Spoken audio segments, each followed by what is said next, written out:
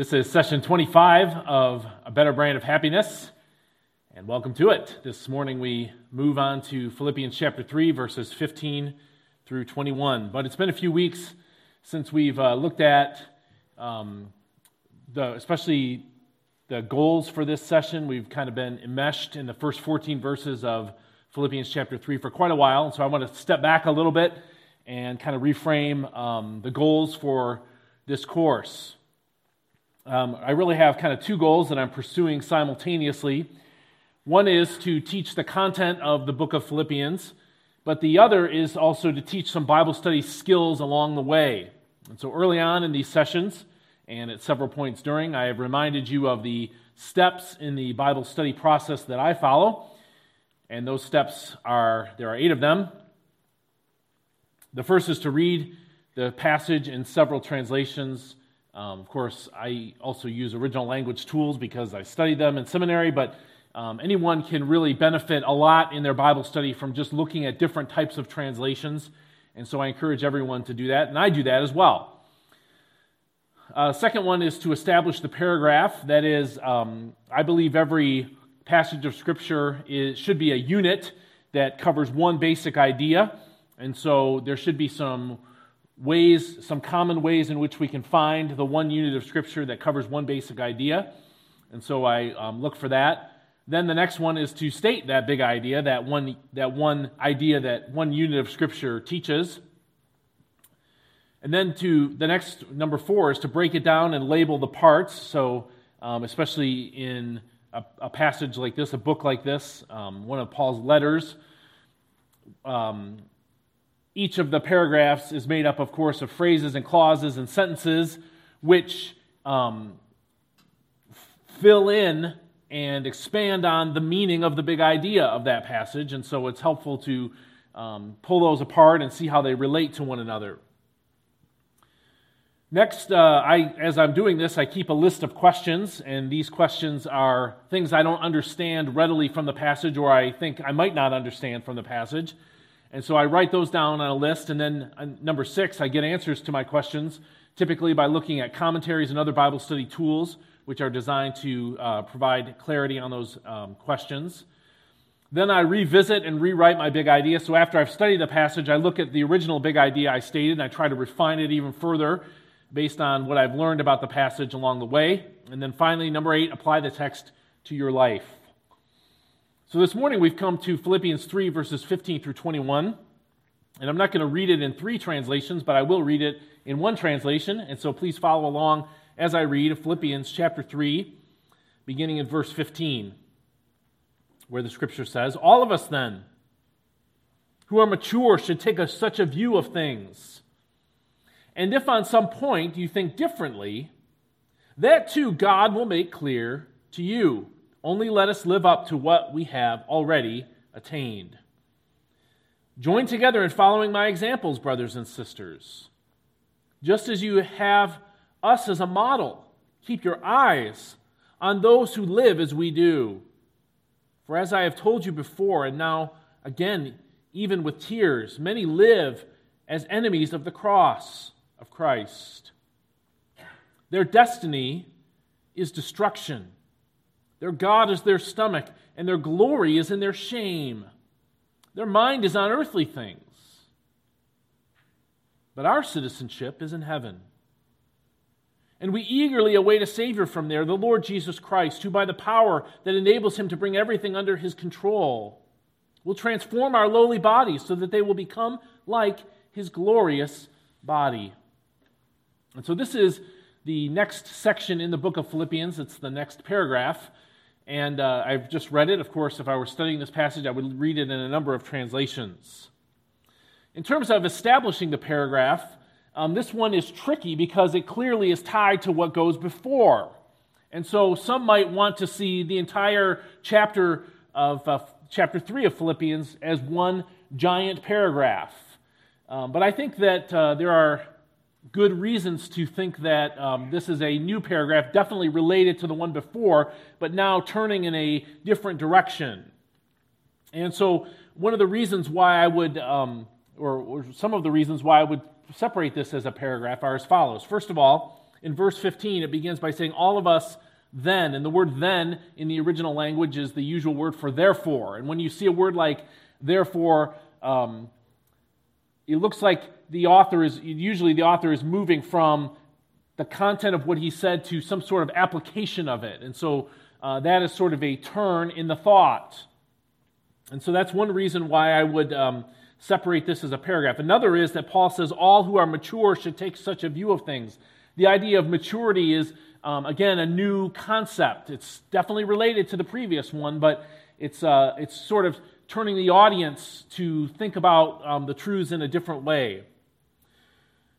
At the end of the passage, in verse 21, Paul says that the Lord will transform our lowly bodies so that they will be like His glorious body. And then in chapter 4, verse 1, he says, therefore, my brothers and sisters, you whom I love and long for, my joy and crown, stand firm in the Lord. And so this looks like a new idea itself. And so this is why I've established the paragraph as going from verses 15 through 21, mainly because it looks like a different idea related to the previous one is being introduced. And then in chapter 4, it looks like a new idea is being introduced altogether. All right, next, after establishing the paragraph, I try to state the big idea. And the big idea that I see in this paragraph, as you know, I have a formula for determining the big idea, and that is by asking two questions. The first question is, what is the implied question in this passage?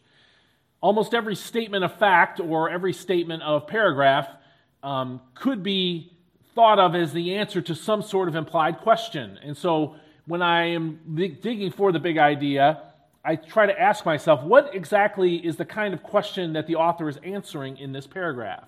What question is sort of implied by the things that are taught here? And as I thought about this paragraph of Scripture in terms of that question, the answer I came to is that the implied paragraph or the implied question in this passage is, how should believers think about Paul's goal and struggle to know Christ? Remember the preceding section, verses 1 through 14.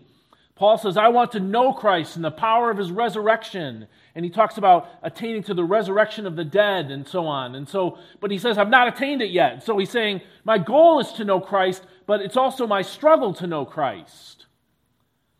Now, by using the word therefore, or then, in verse 15, Paul seems to be turning from his struggle and his goal to knowing Christ to saying this is something that all Christians should want to do.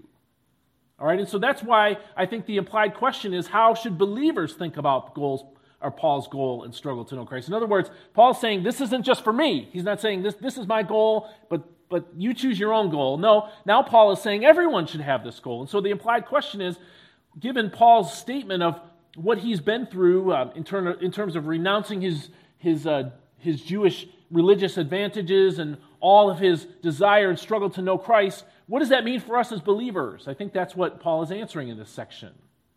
And so that's the implied question. Now, what's the answer to that implied question? I put it this way. We as believers should think about Paul's goal by adopting his goal for ourselves and following his example in our own Christian lives. Verses 15 and 16, Paul urges us to take on the same goal that he has. And we'll get into the details of that in a minute. And then verses 17 and following, he says, and you can do this by following my example. And so I put those two ideas together. We should adopt his goal, that's our thinking, and we should follow his example. Now, formulating these two answers to my two questions into one statement then, my big idea statement for this passage is, like Paul, every Christian's goal should be to know Christ. And we should live for that goal by following that's Paul's example. Like Paul, every Christian's goal should be to know Christ. And we should live for that goal by following Paul's example.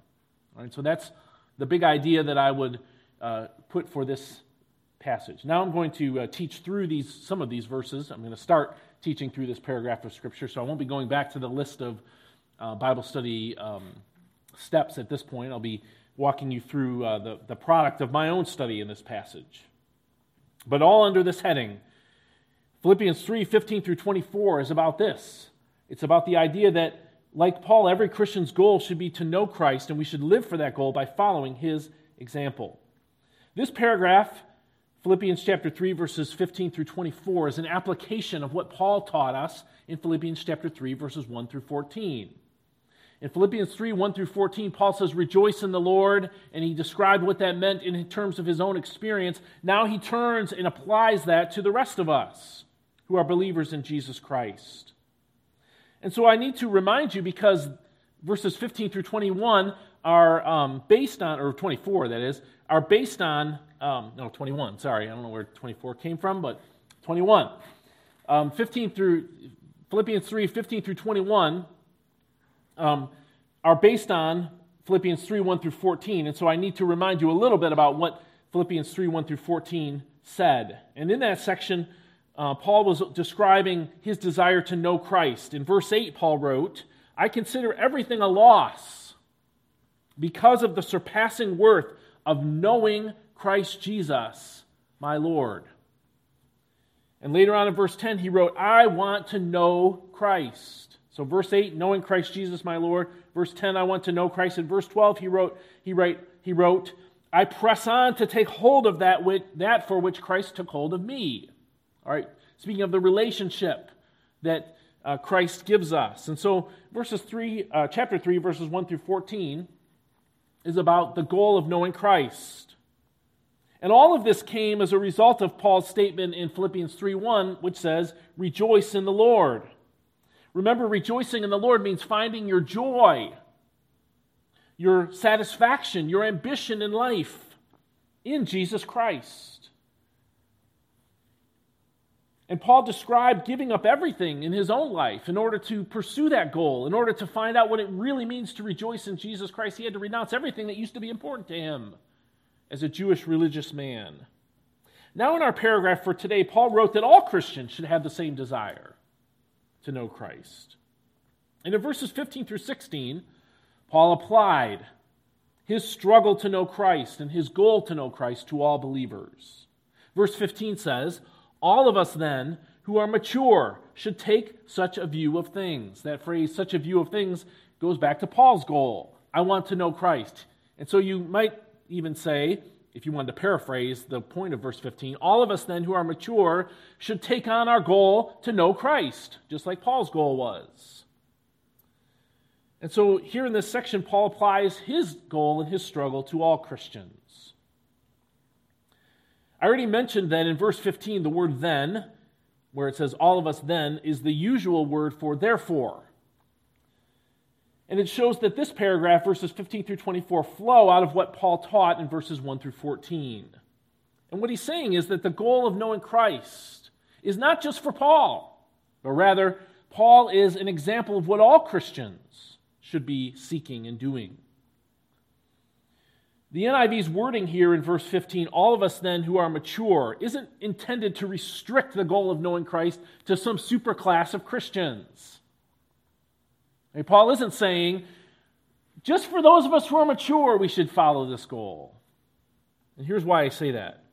The phrase, all of us, then, who are, could be interpreted as restricting this paragraph to some people and excluding others. For instance, if I say this, all of us who went to the Father-Son retreat last weekend, that's a restrictive idea.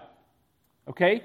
If you didn't go to the Father-Son retreat, then you're, by definition, not in that group. Okay, and so you could read this that way. You could say all of us who are mature to say Paul is trying to restrict what he's saying to a certain group of people. The language does lend itself to that interpretation. However, that's not what Paul's saying here. He's not restricting his instruction in this paragraph to only really great Christians or super Christians or really advanced followers of Christ. Rather, he's describing for us what should be the goal of all Christians once we reach a level of maturity in Christ. And that's because God calls every Christian to be a mature Christian. That's how everyone's included here. Notice again verse 16. All of us then who are mature. Well, who does God want to be mature as Christians? Just a super class of people? No. God wants every Christian to be mature. Think about it this way. Here's an illustration. Every human being, every boy, every girl is destined and designed and expected to become a mature human being, a man or a woman. Boys become men, girls become women. That's how God designed us. The process of growth inevitably leads us there. And so the same is here when it comes to the Christian life. The Christian life is a life. It is a new birth. And like a human birth, it has a maturation process, but the goal is to reach maturity. We would think it's very strange if somebody was 30 years old and still had the body, the size of a baby, and all of the characteristics of a baby. We would say something went terribly wrong. And so it is in the Christian life. As Christians, God designed us. God calls us to become mature, not to stay in a state of Christian infancy. And so following Christ and seeking to know Him is not an optional exercise for Christians. Instead, or I should say, it isn't one of several options that could happen to a Christian. It's something that God wants for all Christians. And so Paul is saying all of us who are mature should have this goal. People who aren't mature yet, maybe they don't see that goal yet, but at some point they're going to grow up to a point where they have reached a level of maturity in Christ, and then they should see clearly that this is the goal that God wants. Now, I'm belaboring this point a bit because I think there are people in our world, in our evangelical American subculture, who think it's okay to stay in a permanent state of immaturity. They think there are, people like me who are in vocational Christian ministry. Of course, we're supposed to be mature Christians, but there should be people in the church too who just, they come and they identify with Christ, they call themselves Christians, but they're not really growing in their faith, and that's okay. There's some people who think that's true. For them, they might say, okay, well, this is a good goal for mature people, but it's not for me. I have a different goal in mind. Now, again, let me give you kind of a secular example here. I could make it my goal in life to know everything there is to know about American football. And if that were my obsession, I would watch football, I would read about football, I would think about football as much as possible. But you might say, well, that's fine for you, but I have a different goal in my life. I'm interested in fashion, or I don't know what. But, in other words, we think it's okay for people in our culture to have different interests. Okay? We don't say, I'm interested in football, so everyone must be interested in football. Or this person might say, I'm interested in hunting, so everyone must be interested in hunting. We don't think that. We think it's okay for people to have different interests. And it is okay for people to have different interests.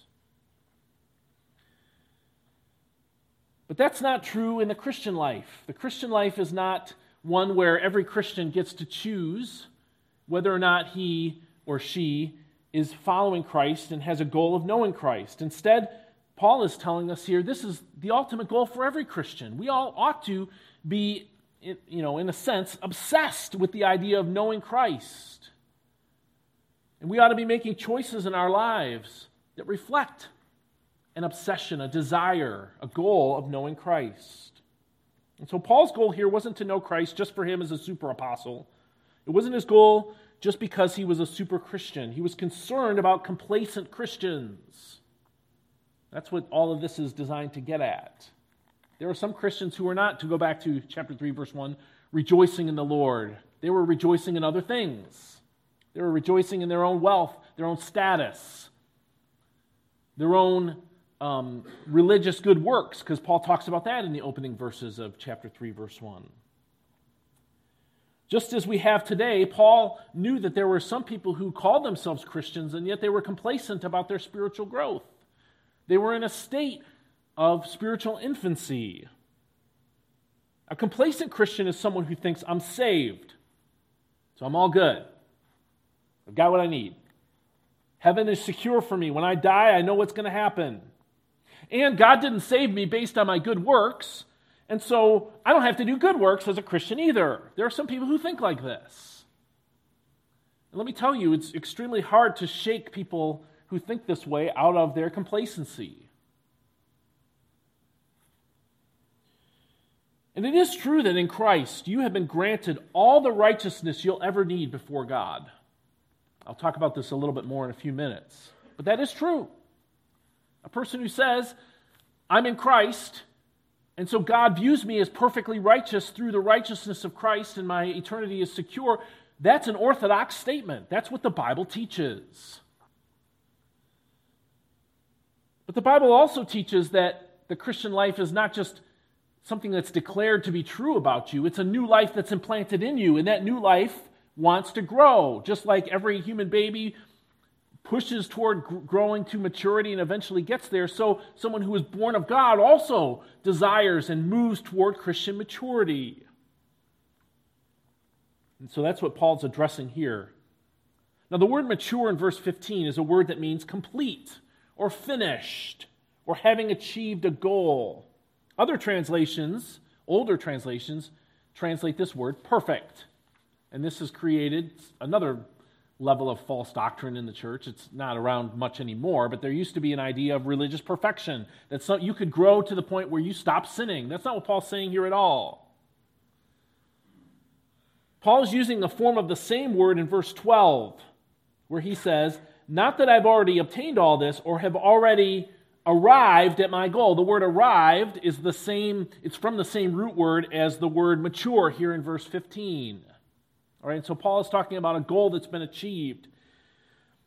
In verse 15, he says, all of us who are mature, all of us who have reached this goal should take this view of things. But back in this preceding verse 12, Paul said, I haven't obtained it yet. I haven't reached the goal yet. And so what's going on in this passage? What's going on here is Paul is saying that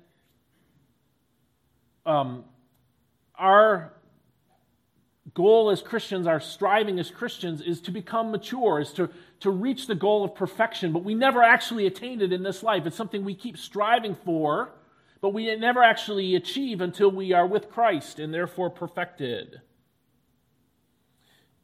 And so this is why modern translations have translated the word in verse 15, mature, rather than perfect. It's pulling out, Paul's using this word in a different sense here, a sense of someone who has reached the goal of maturity, not perfection. And again, let's go back to our secular example of a human person. A grown man is done, right? He's an adult. He's matured physically. But that doesn't mean he's perfect in the sense of being flawless. All right, a 25-year-old man has probably grown as tall as he's going to grow, and he's got everything else that would accompany being a mature adult. But he probably has a number of immature things about him that still need to be addressed. In fact, sometimes we say that a grown man needs to grow up, right? Picture a 29-year-old man living in his parents' basement. This used to be funny, but it's become so common in our culture that now it's just sad, right? He's a 29-year-old man. He lives in his parents' basement. He's got no job, and he's not looking for one. He's got no friends, no girlfriend, no ambition, nothing. He lives in a perpetual state of teenagerliness, even though he's long past grown out of being a teenager. He's a grown man physically. He's physically mature, but he's far from mature or complete or done as a human being. He needs to grow up into maturity in his thinking and habits so that who he is as a person meets who he is physically speaking. I think this is what Paul is getting at here. He's saying, yes, we've all reached a certain amount of adulthood in our Christian life, but we all have a ways to go as well before we're actually perfect. You can be a Christian for a long time, and you may have come a long way in your understanding of God and Scripture and even in your spiritual growth. But none of us is completely mature yet, and we won't be until this life is over. And so we need to be reminded, again, that what the goal of our faith in Christ is. It's easy for us to lose focus and get focused on other goals. We need to be reminded that the goal of our faith in Christ is to know Christ and to become like Him. A mature Christian wants to know Christ, seeks to know Christ, desires to know Christ, and works toward knowing Christ. That's what this entire section is about. Now in verse 15, when Paul says, all of us then who are mature should take such a view of things. The phrase should take is not a command like you must. But that doesn't mean it's an option. Paul is trying to encourage us here. He knows how hard it is to grow into maturity and how easy it is to get discouraged by our own sinfulness. And so he's not saying, you must grow in your faith. But he is kind of saying it in a more encouraging way. He's saying, let us all who desire to know Christ and who have reached a level of maturity, let's make sure this is our focus. Let's make this the goal of our lives. And so the idea is expressed here through the phrase sort of, let us do this rather than you must do this. And so that's the first part of verse 15. And in this section, Paul takes his description of his goal in life from verses 1 through verse 14, and now he applies it to all believers. Starting at verse 15 then, Paul says that God is doing this too. Not only does he urge us who are mature in our faith to take this goal, but he's saying God is working on that too. Look again at verse 15. He says, all of us then who are mature should take such a view of things. We should all want to know Christ as our goal. And then he says this, and if on some point you think differently, that too God will make clear to you. This part expresses Paul's confidence that somehow or other everyone will come around to his viewpoint on this by the working of God. Although all mature believers should have as their goal to know Christ, Paul understands that not every one of us is there yet, even people who have achieved a level of maturity. Someone may have been a Christian for a long time, and they may have a goal of not knowing Christ, but instead impressing others with their own spirituality. Or they may have a goal of materialism, which is something that all of us, or most Christians, many Christians struggle with at some point in our lives. Or they may have some other lesser goal besides knowing Christ. But the phrase in verse 15b that says, and if on some point you think differently, that too God will make clear to you, that expresses Paul's confidence that God's leading in the lives of the believers would bring them to the goal of desiring to know Christ, the same goal that Paul had. The phrase translated make clear in verse 16 is the word that's usually translated to reveal. It's the word apocalypsis, from where we get the word apocalypse. All right, and apocalypse doesn't mean bad things are coming. It means revealing. Okay, that's what revelation, that's where we get that word from. This is the same word that Paul uses here. It's usually translated reveal. But this isn't divine revelation in the same sense of God speaking to the prophets or to the writers of Scripture who recorded Scripture. Instead, Paul is saying this is an insight that all Christians need to come to, and God will get you there.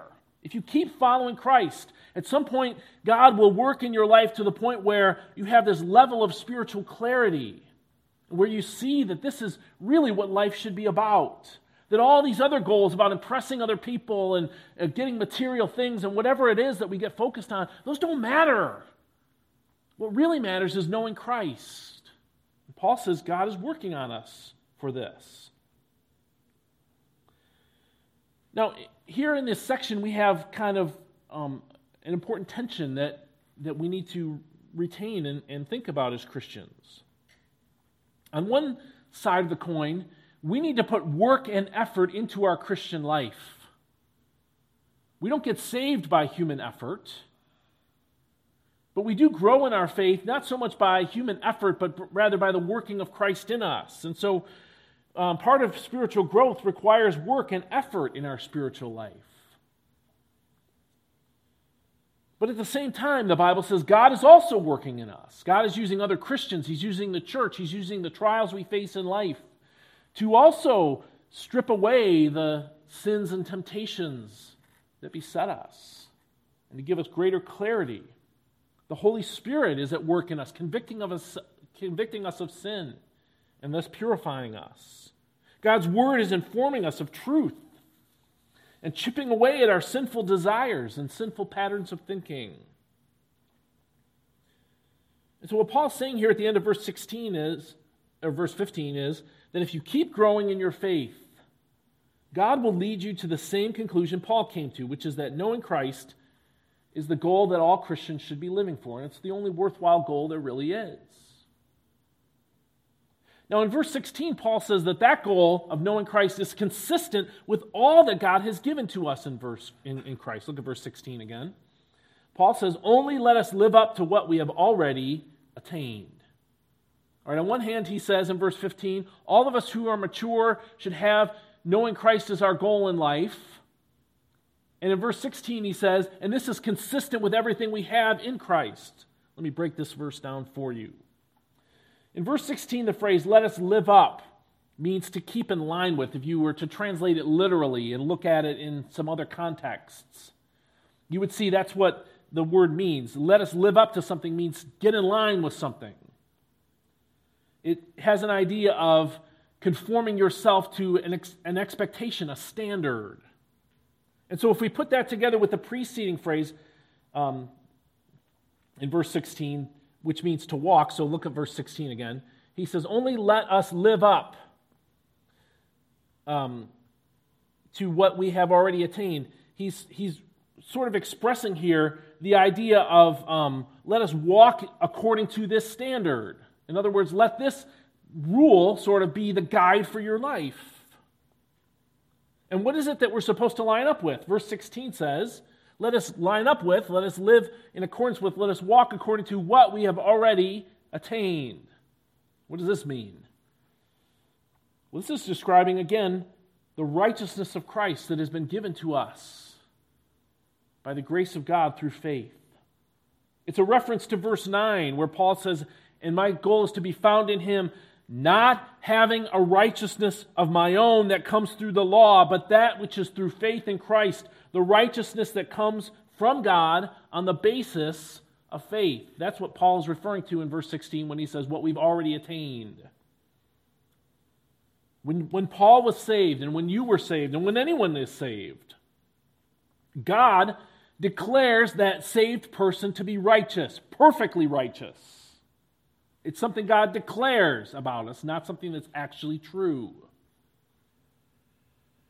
No one is declared righteous based on his or her own efforts or good works or actual real righteousness. Instead, our faith says Jesus lived a perfectly righteous life, and God credits the sinner with that righteous life when we believe in Christ.